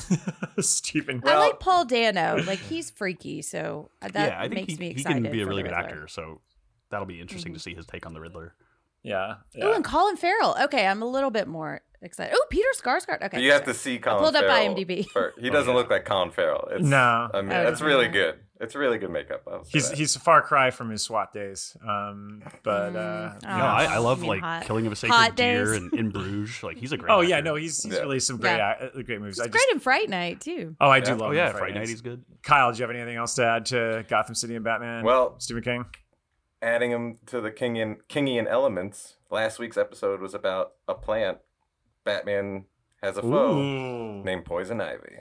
That's it. That's all I got. What if that's the ending to the plant? You know, like he's like, I've been waiting a long time, and I really do love Poison Ivy. I love he has a bad experience with Poison Ivy too, if you read on writing, but Yeah. So I just want to say Poison Ivy is the cartoon that I've always been like the most attracted to. Like I'm more of a Poison Ivy than a Harley Quinn guy, but I could see them doing in the new movie like an eco-terrorist type. Yeah. And I actually think that would be pretty cool. Yeah. Yeah. Who would you cast as Poison Ivy? Oh man, that's Sophie Thatcher. Just go to. Oh yeah. Just go to. I mean, Tom Cruise. Who played Franny? Tom Cruise. Oh yeah, Franny from the new. Don't be glib, Dan. Yeah, sorry, you're so glib. Odessa Young. Odessa Young would. Yeah, if you just mentioned, did you miss her? Young. Yeah, like God, she would be fucking great as Poison Ivy. Yeah. Okay, I'm suddenly more excited. Yeah. Maya Hawke. That's yeah. Nice little nod. Yes. That would be great. Mm-hmm. God. Yep. And there's like a photo of like her visiting the set from the original one, like with her mom. It's like, oh, this is my mother, and it's like, oh, that looks familiar. Nice little wink, wink. We've been talking a little bit about eco-terrorism. That kind of connects to our next story. Dan, take it. Oh, good rotation there, or should I say, good revelation? In fact, because King will be featured in a new horror collection, Revelations. Wow, I can't. Revelations. My favorite book in the Bible. That's mine too. I used to read it just because it was all about like the apocalypse. So I'd be at church reading about like a 7-headed dragon. Same. So anyway, the aim of this is to donate all the proceeds to climate outreach, which is a good cause. It's a pretty impressive lineup of authors. We have Joe Hill, Ramsey Campbell. Is it Tananarive Due? Clive Barker. Tananarive Due. Tananarive Due. I was just reading about her too the other day. Clive Barker, Sarah Pinborough, and Paul Tremblay will also be included in the collection. So, what do we think about that, diehard readers? Yeah, I don't know. It's do people collect these anymore? I know that they were big in the 90s and the 80s. I just wonder like if they're not a real featured collection of stories. I mean, look, this lineup of authors is just incredible, but I do feel like they're harder to find these days, or especially with since you don't really have physical bookstores as much anymore. I just don't know where they're found unless they are relying solely on just the authors tweeting about it, and then you can kind of go from there. I mean, actually, maybe it's easier to find now. I don't know. It just seems like such an interesting vintage medium, if you will. I just don't know. Like, because I know that he did one for like the Flight or Fight collection, which totally went by me, even though we were covering him week to week. I don't know, Jen, you're a voracious reader. Do you get these collections ever? No, I don't. But I mean, I would be into this. Are they going to be new stories or like previously published stories? I'm interested in that because if it's a new one from Stephen, I would buy it just for a new Stephen King story, but like add Clive Barker in there, and But the issue is like if it's a story that I already own, I'm probably not gonna buy any book. I feel like too, if they're writing to the topic, right, is the subject matter of the short stories going to be climate change, or is this just individual stories whose profits go to climate change? Because if they're all geared toward climate change, that can get a little tiring after a while of just the same subject matter. Because I'm looking at the like cover. Poison Ivy after Poison Ivy. Yeah, it's Poison Ivy. He's putting a hat on a hat. Because the cover has like a plant on it. So I don't know. I think it will be. I do think, because I think it's going to have some sort of connection to climate change. What if he finishes the plant? I know. That would be wild if it was. And then we just did the whole episode and we'll have to like redo the whole fucking thing again. You know what? I bet he was listening and he was like, you know what? I've got this climate change project coming up. Yeah, like originally he was going to do like just In the Tall Grass as a reprint. And then like, hey, actually, I just listened to the Losers Club and, they were giving me shit about not finishing this. So... Right. I don't know. God, I hope you didn't listen to that. I actually do hope it's a new original story and it is related to eco horror, because when you think back to like some of his works, like when he's involving with like nature and all, like I think he really is like, I think that's one of his like strengths, because it's like natural horror is so creepy because it's something unstoppable, right? Like there's nothing you can do about it. It's there are forces beyond your control. Like I always think of Jordy Verrill, and we talk at great lengths about that in a recent Archives episode when we talked about the unwritten creep shows or the unpublished creep shows. And it's really unnerving reading that. And when you have that sort of nature taking you over, I don't know. I kind of hope he does have something in that vein again, because that stuff gets under my skin. No, I think the terrors of the natural world are always frightening as hell. I mean, there's so many plants that are designed to kill you and animals that can just slaughter you. So yeah, I think like some of King's work, I agree. Like Cujo, just here's a big scary dog. It's enough to terrify without having to add a ghost in there all the time. It could be. I love Clive Barker too. His short stories I've been reading a lot more lately, and like, because they're doing like that new Hellraiser reboot, which I'm actually very excited for HBO to pick up. I especially like, you're right, if they finish the plant, this might be a great time to do it. I mean, it would probably sell like crazy if it was announced that it is the plant. I can't even imagine how many concert readers that had been waiting forever for this story to finish, especially if you went back and kind of redid some stuff. Mhm. It'd be cool. This would He'd sell have out. to. Yeah. Joe Hill. Yeah, too. oh, yeah. That'd be awesome to read some of his stuff more. I recommend it to Yeah. Richard Chismar that because his son's a writer, and I was like, do you ever think you like Joe Hill and your son will collaborate? Like, Oh, that's Joey funny. Chismar, I'll like keep the Gwendy stories going. Yeah, that's interesting. What if it, because Joe Hill's listed on here, it is just in the tall grass? Like, how much of a disappointment would that be? Like, it's just, because they just did their reprint last year. So we just kind of been like, oh, wow, really back to that well again? All right. So Revelations, you can pre-order that right now. I don't know when it's going to come out, but it's a hardcover, which is nice, especially if you're, a constant reader. Maybe I'll pick it up. But I mean, we're going to have to pick it up because we're going to have to figure out what fucking story is in this. So we'll see. Look, there is one story we do know that is coming out, though. It's our top story. And look, 5 years into doing this podcast, I don't think any of us are ever going to get used to a new book announcement. They kind of just drop out of thin air and we all scramble to cover it, like trying to figure out what it's going to be. But to borrow from David Arquette and Five Cream, this one kind of feels a little different. Because I think it's because all of us were anticipating his next book would be either another true crime go around or that COVID parable that he was talking about last year with Holly Gibney. And maybe he listened to all the people online and was just like, I'm going to put Holly aside for a second. But I just really don't think anyone, even despite Bev Vincent teasing it to us last year, anticipated what we're going to get, which is Fairy Tale, a fantasy book of all things. And it's coming in September 6th. Via Simon & Schuster. Jen, do you want to read the synopsis for this? Sure. It's a little long, but Right. I think it's worth reading before this because there's a lot of context to it. All right. Legendary storyteller Stephen King goes deep into the well of his imagination in this spellbinding novel about a 17-year-old boy who inherits the keys to a parallel world where good and evil are at war and the stakes could not be higher for their world or ours. Charlie Reed looks like a regular high school kid, great at baseball and football, a decent student, but he carries a heavy load. His mom was killed in a hit-and-run accident when he was 10, and grief drove his dad to drink.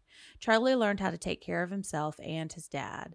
Then when Charlie is 17, he meets a dog named Radar, and his aging master, Radar, not Raider from Needful Things. Or Raiders Lost Ark. Oh, yeah.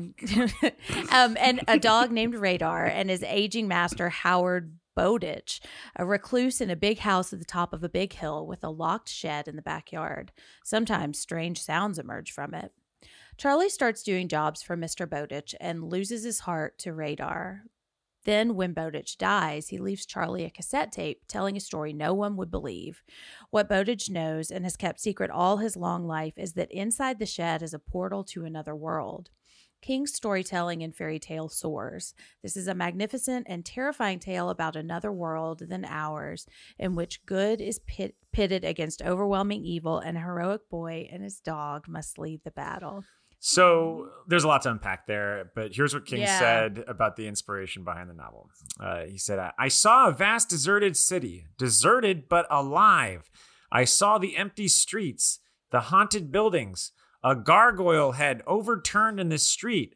I saw smashed statues of what I didn't know, but I eventually found out. I saw a huge sprawling palace with glass towers so high their tips pierced the clouds. I saw a magic sundial that could turn back time. Those images released the story I wanted to tell. And I think what you could read the excerpt. Once again, thank you, David Lynch. Yeah, all right. Well, Exactly. there we go. Gordon Cole back in action. Not only just is he going to be in the multiverse, he's on this podcast. So there's an excerpt that a very extensive excerpt, mind you, on Entertainment Weekly. King's alma mater, who gets all the exclusives, and there's a lot of details in it, and we're not going to read the whole synopsis, or we just read the synopsis. We're not going to read the whole excerpt because we're going to be here all night if we do that. But there's a lot to take away, and I guess the first question I have, and this is for Flieger. Do you think this is absolutely going to be connected to the Dark Tower, right? Yeah, it definitely is. Yeah. So even like the mention of like the Emerald City, right? Mm-hmm. That's in the Wizard and Glass. Like after the Blaine the Mono ride, they end up like off in Topeka. There's like the Emerald City Palace. Actually, so we just spoke to Richard Chismar before this, and he's read this book.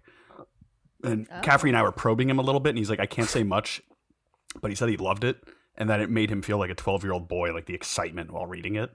So I think this is pretty cool. Like I'm a big fan of like Eyes of the Dragon. I like when King goes off on these little fantasy jaunts. So I'm really looking forward to it. And I think it's, the Gwendy books were connecting to the Dark Tower, and I've always said there's going to be more Dark Tower books, and Richard more or less confirmed that his theory is that there are going to be more. So I think this might just be another entry that brings us closer to I guess it'd be the 9th official Dark Tower book. Well, I'm wondering, because a lot of listeners on socials, when this news came out, Talisman was also brought up. And I'm wondering if, and this is my theory cap, if he's going to finally bridge like the Talisman and the Dark Tower together with this to kind of forge a new path where he could create more stories that involve the Dark Tower. Like maybe there's a new cassette with like a new issue that has to happen. I mean, when you really think about it, the Dark Tower itself, despite, without spoiling any of the ending or whatever, it really is a sandbox that just can go on forever. Like, I mean, there's so much that you can do with it, especially given all the fucking parallel worlds. But I do think you need to have some sort of structure still, even without that. Like, you can't just be like, oh, all right, it's the Dark Tower. So I do think that there has to be some sort of, hook or link that draws in some of the past in a way that doesn't just be like, oh, well, we're back in Midworld with a glossy, overstated thing. And there's a guy that's kind of like Richard Ferris or like Randall Flagg, there's gotta be more of an illusions. What I mean, do you think that is maybe what he's trying to do, Flieger? Or do you think it's going to be kind of more elusive in that way that like Wendy's has also been? I mean, I think it's hard to say. Like, I think it's just a fun world to play in, right?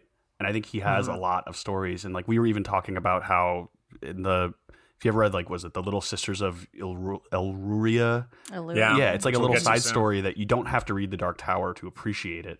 But there can be a lot of these little side stories that are connected to the Tower universe without it being just straight on Dark Tower. I will say, though, the cover art, I think, is really cool for this book because it's like this spiral staircase, but it also looks like the eye of a dragon with scales around it. It so does, I think that's that's what immediately jumped out to me, and that you even have like a crimson eye in a way. So you do, because the way that the hand pointing, it does almost have that sort of curve that the Crimson King eye does too, which is cool. And I think, in just like the bricks laid out, they look like scales, right? So I just think whoever did the book it's great cover art. Yeah. Kyle, you actually shared something funny about the release date for this, which seems pretty pointed too. Yeah, this is a little Gerberlytics here, but this was on a Stephen King constant reader Facebook group I saw, and the release date is 9/6/22. 9 plus 6 plus 2 plus 2 equals 19. Interesting. I don't know. I feel like King loves the 19 thing. I mean, even when you read On Writing, he has references to 19 in it, which is why. I mean, granted, there were things that actually happened in real life, but nonetheless, it's still 19. Jen, I know we're not really big on the fantasy elements so much, at least with the Dark Tower. Me and you are kind of on the same page where we like more of the drama, the more grounded stuff in this world, maybe not in the other worlds. What are you excited for this one though? I am. Yeah. I mean, I'm excited because it's a new Stephen King book. So regardless of what it is, I'm going to be excited. I don't know. Reading the framing story, I think, is what I'm more excited about than more of the fantasy elements, because that sounds really intriguing. And it reminds me a lot of 11/22/63, just like the kind of framing and then going into a portal. And I mean, as much as like as a whole, I think I wouldn't consider myself a Towerhead. I don't really love the Talisman, but I loved Black House and I loved the Drawing of the Three. And there are things that I really love in the Wolves of the Kala and the Dark Tower. And so I think what I really enjoy. Oh, and I loved the Eyes of the Dragon. I was shocked at how much I enjoyed that one. But what I really like about the Tower is when he connects it to his other stuff, and so I'm like, when a character returns from a story that I really like, or like I don't know, a large part takes place in New York City, which is what I love about the Drawing of the Three. So if it's if it's just not all in Midworld, then I could really be on board with it, or really give me a witch. I really want there to be a witch in this story. Yeah, I really do. It's gonna happen at some point. And Dan, you were mentioning that like ghosts are having a resurgence, but witches are having a huge resurgence. Like, and not necessarily like the Wizard of Oz type witches, but like lots of different like manifestations of witches. So like, go for it, Stephen King. Yeah. And I'll read it first before you publish. I'll give you some notes. I wonder too, like, yeah, I would love to. If it's going to involve like general fairy tales, like the fairy tales that we like, Brothers Grimm type fairy tales. And like, that, certainly there's a witch as a villain in a lot of those, so I don't know if it's just this one little thing or if this is a world where maybe fairy tales are true and come to life.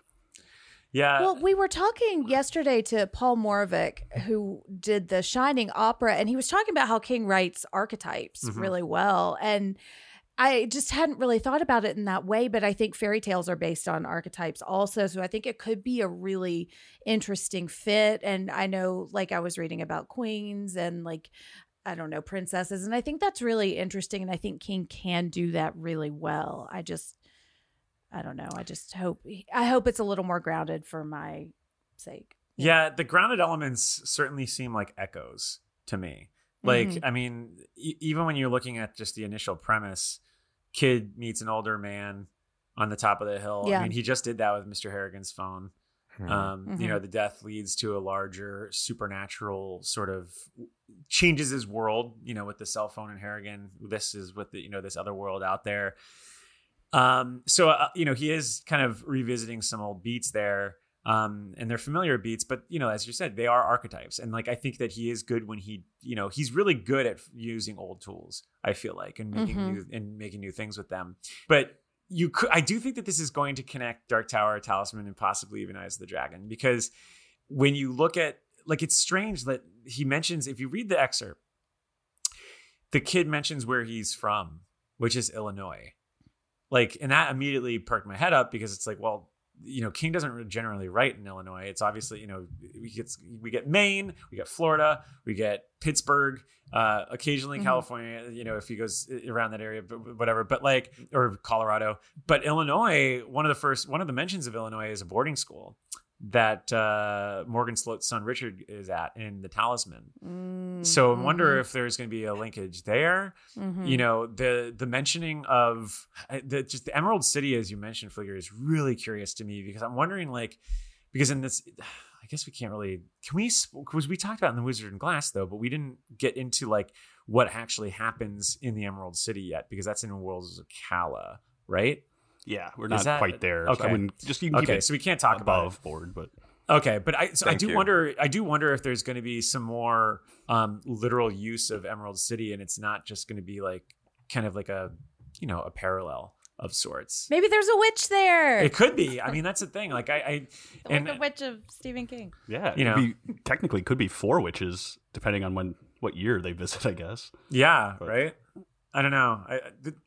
What other things did you get from reading the excerpt and just the project in general? I'm kind of like with Jen though. I'm just like, whatever he's making, like, I'm interested. So it doesn't matter if it's true crime or fantasy or horror. I'm always just going to read whatever comes out. So I'm all for it. And I think, like I said, I'm a sucker for good cover art. And I think this cover art just looks awesome.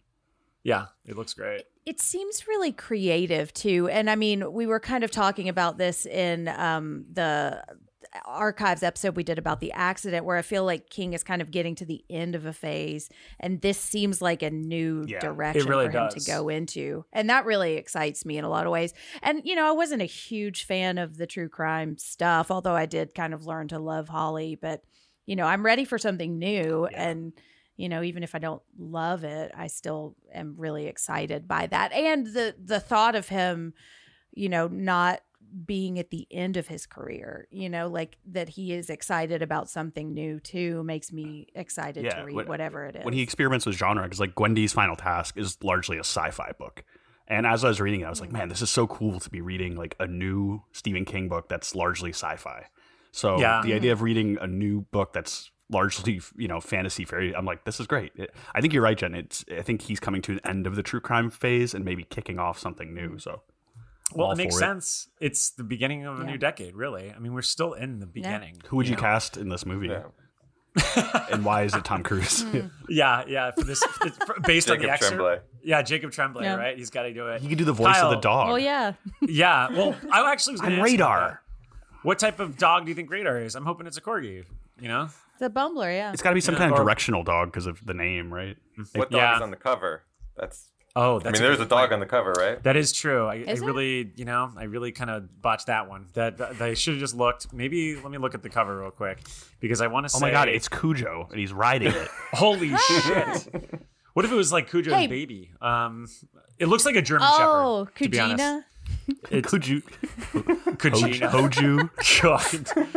God. Hey, but look, there is a cat on the cover of If It Bleeds, and there are no cats in any of That the is stories, true. so. But we It do know could there's a be a dog corgi. now, though. I'm hoping it's a corgi, but look, I'll It's a settle for a decoy German dog. Shepherd. They're a good dog. My favorite, my dog, Shiloh, is half German Shepherd and half corgi. It's not really my dog, but he is. He's my best friend. Yeah. So Spiritually, he's your Yeah. dog. he's a great dog, and German Shepherd. He's half German Shepherd. So if German Shepherd's in this book, maybe I could pretend. Yeah, Shiloh's it does with look me like well. because I found an alternate cover and it's definitely German Shepherd. That's good. I'm good. I'm in there. What's the closest corollary to a bumbler? Like what That would dog be is closest to a corgi, bumbler? raccoon. It'd probably be Corgi? probably Shiloh the dog that I watch. Oh, and love. yeah. Like, we call him a you're right. bumbler. I need to get over it, Mike. But some other takeaways too, which I liked, is we could always kind of glean the things of King that we can glean from his stories. And you mentioned TCM, and if you follow his tweets, you could you know that he just watches TCM like religiously. So I like the fact that we kind of see a little reference to TCM. It's good. The excerpt. It's one of my favorite sections on the HBO Max app is the TCM section. It's great. No, we're not talking about Texas Chainsaw Massacre. We're are we? not. Talking That's, about Turner Classic Movies. Well, that's Okay, that's what. That's a good Threw me for a reminder, Jen. minute. I should say this episode is sponsored by Netflix's Texas Chainsaw Massacre. You wondered where Leatherface was the last 50 years? Well, we're going to ignore the 8 sequels that happened, and we're going right back to the time of Sally Hardesty, and she's going to take on Leatherface, no different than Jamie Lee Curtis did with The Shape in 2018's Trauma. Are we really sponsored by them? No, we're not. But No. hey, free plug for Hey, Big Chainsaw, if you want. No, I he just kills feel like he kills influencers. We don't want to become one. I know. Well, hopefully we don't get canceled Chainsaw for dies liking him. tonight. Oh, God, man. just same movie anyway. So what does it matter? Any other thoughts on Fairy Tale here? I mean, we're surely going to be talking about this like nonstop throughout this year. But Do we know of any other books that are coming out this year? Because we have Gwendy, we have Fairy Tale. Is there anything else on the docket before the end of 2022? It seems like he's been doing a 2-book release each year.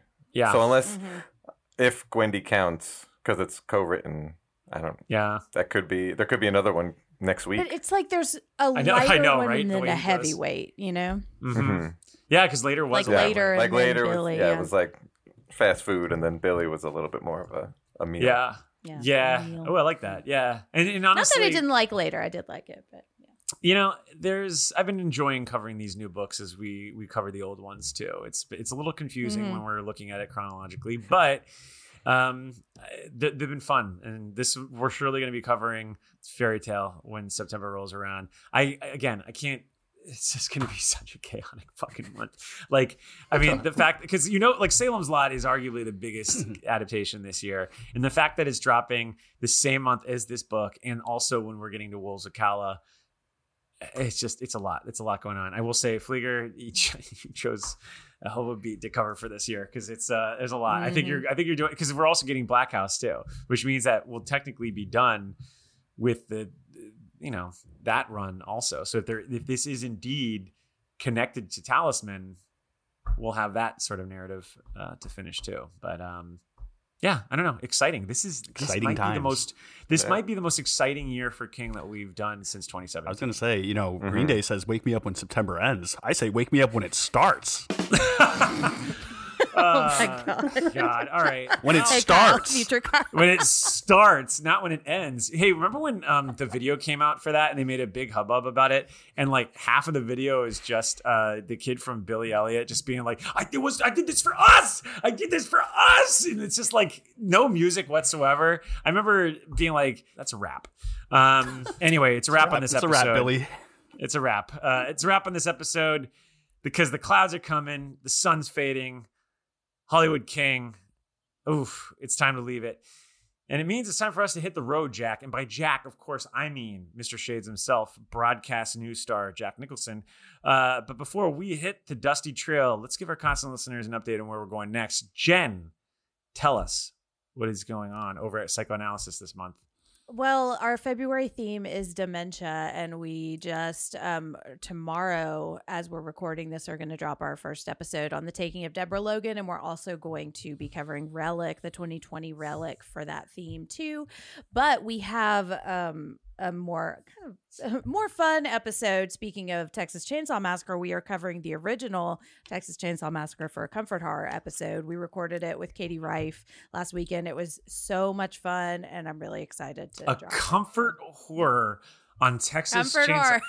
Flieger, you have I a match know. now in terms of picking an alternative choice, a title for comfort horror. Who the fuck watches Texas Chainsaw Massacre for comfort? Like, that movie's fucking Katie like Reif. just jarring as hell. Oh God. I know, yeah. I gotta bring that up to Was Katie. Faces next of time I see her. Death already taken? Like, Yeah, right. It's like, look, Randall doesn't get scared easily, and he really doesn't. And we went to go see that for the first time together for him at the Music Box, and he was shaken after that. And like, so It's upsetting. It's an yeah. upsetting movie. I feel like I put can Randall on the smell spot. that movie. Yeah. I do too. Yep. From the second Yep. it starts. Yeah. Well, have you been listening to our episode? yeah, right, God. More like comfort odor. No, sorry. Well, that sounds. Just flipping through that dad book. Just Yeah, dad it's joke like- book. I got there in the middle of the episode. Yeah. Love the dad book. I'm gonna actually maybe we can go to Amazon and find some dad books that can get Nah, I want to sponsorship write that. on. Me You know, and that'd be Kyle, good. we're gonna write that. You should. That'd be Let's do it. great. Speaking of the plant, right? Oh my Lord. Dan, what can we expect next on the Dark Tower Detour? I think you've already teased it. Yeah. So we actually, just before this, Dan Caffrey, co-host, and I interviewed Richard Chismar about the Gwendy trilogy. And that's dropping, I believe, right around the time the book comes out, which is February 15th. And he was just like such a cool guy. And Yeah. he gave really insightful answers, and just, he's definitely the kind of guy you want to like hang out with. Like, so if you want some more questions, not just about Gwendy, but even further along in the Dark Tower journey, tune in. And we put spoiler warnings for the parts that spoil stuff, so don't worry, we're not going to just give away the ending like The Sixth Sense. It's a good listen. I didn't mention this before, but when the Sixth Sense first came out, I was in like high school, and I was reading a separate piece, and I was loving this book so much. And this one asshole kid came up to me and was like, "Why are you reading this? So-and-so dies." And I was like, "You fucking asshole." And I was like, "Oh, what'd you do last weekend?" And he like told me what he did. He's like, "Oh, so you didn't see The Sixth Sense? Well, then you don't know that well, now you know that, so-and-so is actually, dead this entire time." And he was just fucking livid at me. And I was like, "No, we're even." And he's like, yes, "Well, that's that book, he's like, that book's like 100 years old or whatever." And I was like, "Yeah," and I was enjoying it. So I always think of a separate piece when I think of that movie. I'm glad you learned Anyway. that 2 wrongs do make a right. Yeah, well, they do, Hammurabi's code, am I right? Yep. But God. Ear for an ear. Yeah.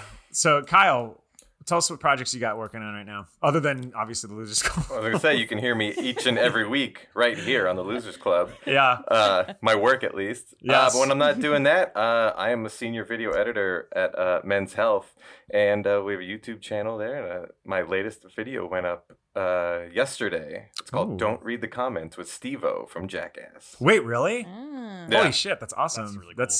I'm dying to see that new movie. I can't wait. I'm a huge Jackass fan. We gotta go see it. Yeah. Yeah, that'll be. I can't wait. We'll come back and go. Well, actually, wait a second. I always forget to do this. Jen, what's your social handles where people can find you? Oh, I always forget too. Jim Ferratu, 2 N's. Yep. And Psychoaid Pod if you want to find more Yep. information. Psychoaid for Pod. Psychoanalysis. Dan, where can I we gotta find get you? better at that. Dan Flieger, that's basically not too exciting, but good luck spelling my last name and looking for me on Twitter. All right. Well, you could find his last name in the description of this episode. And Kyle, I don't know if you want everyone following you, but if you do, throw your handle out. It's Kyle_Arazo. I cut off the end of it because it's too many characters. Yeah, that's It's like Schenectady, New York. Too many characters. Yeah, right? God, and too many R.I.P. emotions Harris in that Whittles. one, too. That's a Harris Whittles joke. That is a great joke. You're going to have God. to drop in some snare a little It's going I in, love it. yeah. Future Kyle has a lot of work to do. This was a fun ep, though. By the way, did you have fun on your first rodeo? I will never come back. Never again. I quit. Right. Well, this turned out to be a bad idea, but no, honestly, I thought this was a great idea. I thought this was a lot of fun. Yeah, you gotta say, Kyle, you did a good job. You totally have a face for podcasting. Yeah, you remember the voice of your father. Rim shot there. How about that? Well, look, we got a busy month coming up. This is just the beginning. Next week, we're going to be listing our 10 favorite Stephen King stories for Valentine's Day with special guest Julia Marquezi. She's coming back. And then we're going to return to the Overlook for a long watch episode on The Shining with host, writer, and producer Jed Shepard. I cannot wait for that. And then we're going to be closing the month with a very nerdy book episode on King's memoir on writing. We're all going to no doubt wax nostalgic about how we're all failed writers when compared to King. No, I'm just joking. We're all multimillionaires, clearly. But look, we're always dropping surprises, so definitely keep your eyes peeled. Find us on Facebook, Instagram, and Twitter because we're always kind of sharing fun stuff there. I think today we shared a dog and we shared all a kinds new of fun episode. stuff. So it's all kinds of fun stuff. So Here's a definitely fucking follow dog. us on Go look there. at it. Look, I take a lot. Like Sammy and I take a lot of time working on that socials. So I really underselling it here. But if you want to know every anniversary for any fucking King thing, you're gonna hear about it and see about it on those things. And we take a lot of time putting those in there, whether it's original images or fun factoids that I'm desperately trying to find. I read a at spoiler 4 that o'clock. next week we're going to be posting a cat. A cat. Yes. How about that? Meow. Wow. Meow indeed. But look, if you're looking for more content, including Dan's Dark Tower Detour, you better join us over at The Barons, our Patreon, www.patreon.com/TheBarons. We got so much content over there. When I say hundreds of hours, I'm not being hyperbolic. That's literally what's in there. And all those actual archived episodes that Kyle painstakingly edited all those years ago are also, many of them are locked behind those walls. So join us, $5 or $10. It's not that hard. We also have an exclusive Discord community. So you can join many other constant listeners on a daily, hourly, minute basis. It is a busy community over there. And it's hard for me to always go in that community because we have a collecting King section and everyone's always sharing links. And not to say anything, not to put too much personality on here because I do that enough already. I'm a shopaholic. And so please stop sharing the goddamn links. I'm broke and I've bought too many King things now in my house. But anyway, there are countless ways to enjoy us, your favorite, your devoted, your only Losers Club. And rest assured, we'll be seeing you over long days. And pleasant. nights. I got some hot friends. God, I got some hot friends. I got some hot friends. God, I got some hot friends. But you know you want somebody to treat you good. This is the end of our show. For now. We hope you enjoyed this production. If you like our programming, consider searching for other bloody disgusting podcasts, such as Creepy, Horror Queers, The Boo Crew, SCP Archives, Nightlight, Margaret's Garden, and more.